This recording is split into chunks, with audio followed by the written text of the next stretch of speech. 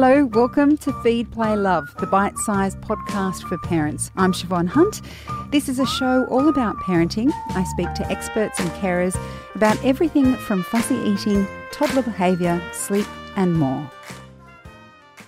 There can be a lot of judgment around the way we give birth, with a fair amount of that heaped on women who have cesareans.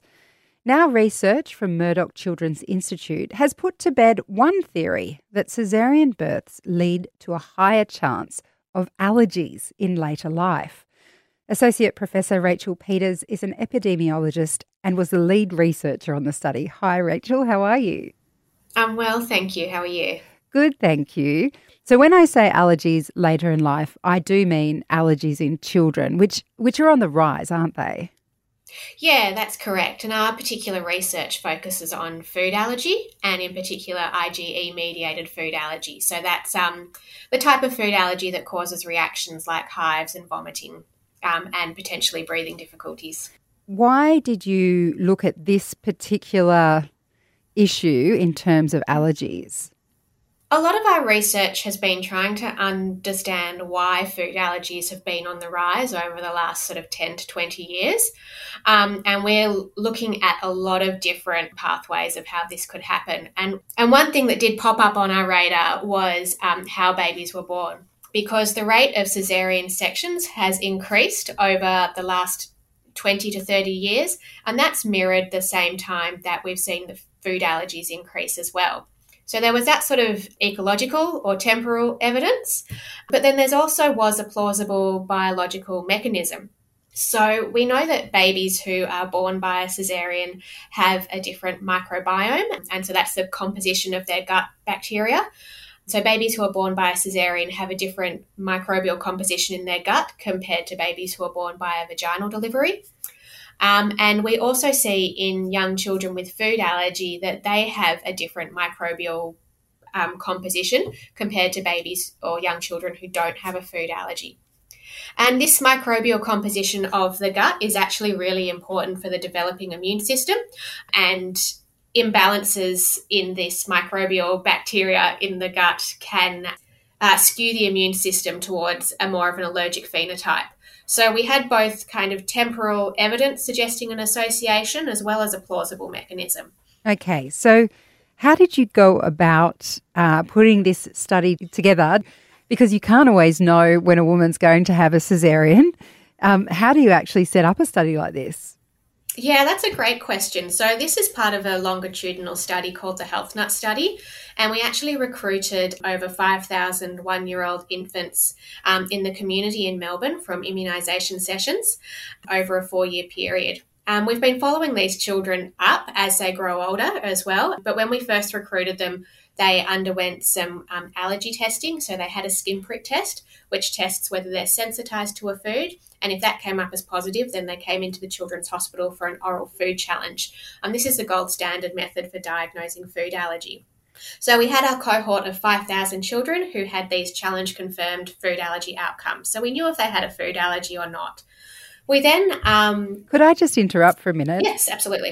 What exactly does the oral food challenge involve? I feel like it's self-explanatory, but then it kind of terrifies me if it is exactly as it sounds. Yes, it probably is as it sounds. So it involves giving a very small amount of the food that the child is potentially allergic to and giving increasing doses over sort of a 15 to 20 minute interval.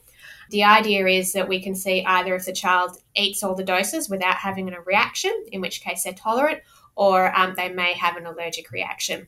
And this test, even though it is the gold standard, it must be done in a medical facility with medical care on hand, because children can have adverse reactions. Okay, so sorry for that interruption. Please continue. Not at all.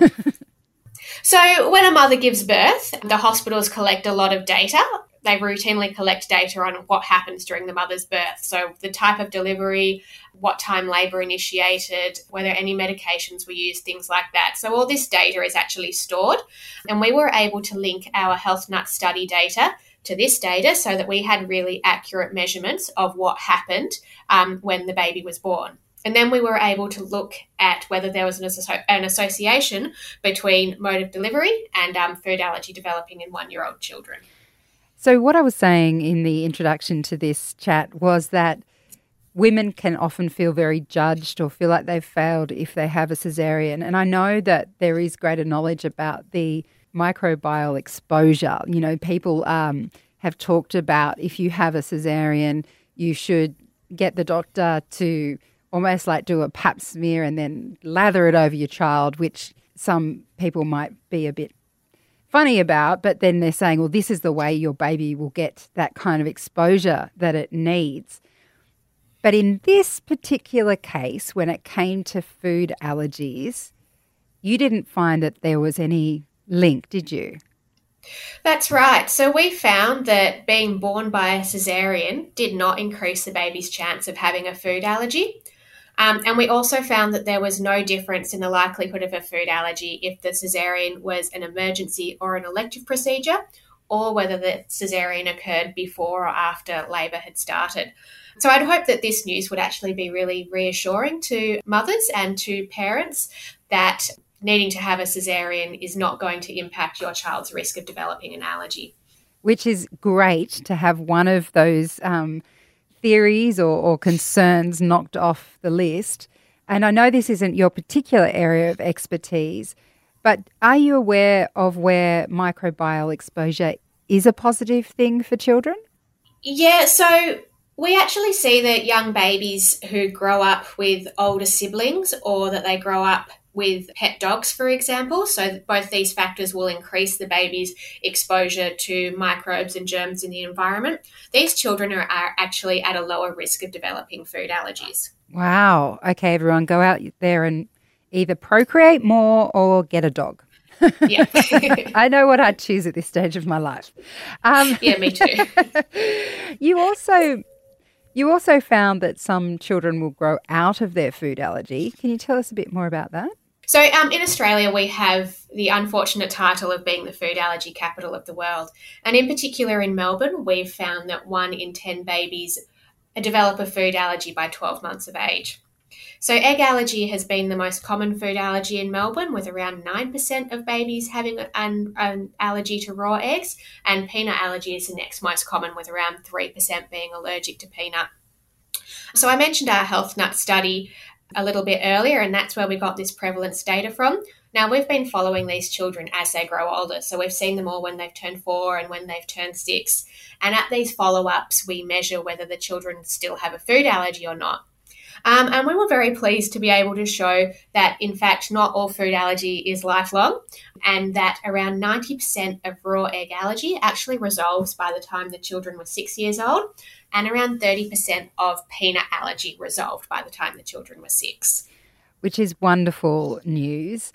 Absolutely. I would also hope that this news would be really reassuring for families as well, that if you have a young child who does have an egg allergy, that their prognosis is quite good.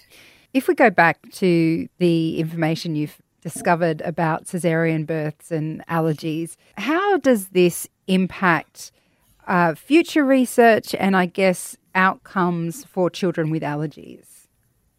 Yeah, well, I hope that this news will really help to assist caregivers when they're evaluating the risks and benefits of needing to perform a caesarean delivery. And I hope that it will also help provide reassurance for mothers who need to have or choose to have these interventions, that there's little evidence that their baby will be at an increased risk of food allergy. So, I mean, that's one aspect of it. The other aspect is that we can, in a sense, tick off caesarean births off our list, but there is still a lot more research we need to do to understand why there is so much food allergy in Melbourne. Rachel, thank you so much for your time today. Great, thank you so much. That's Associate Professor Rachel Peters, epidemiologist and team leader in population allergy research at the Murdoch Children's Research Institute in Melbourne.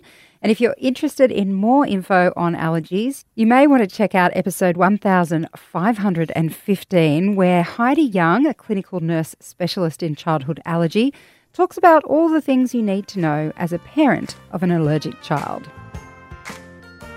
I hope you enjoyed this episode of Feed, Play, Love. If you did, please rate, review or favourite. That way you'll get all the new episodes, plus we can reach and help even more parents. And if you have a topic you'd like me to cover, email me at feedplaylove@listener.com. Bye for now.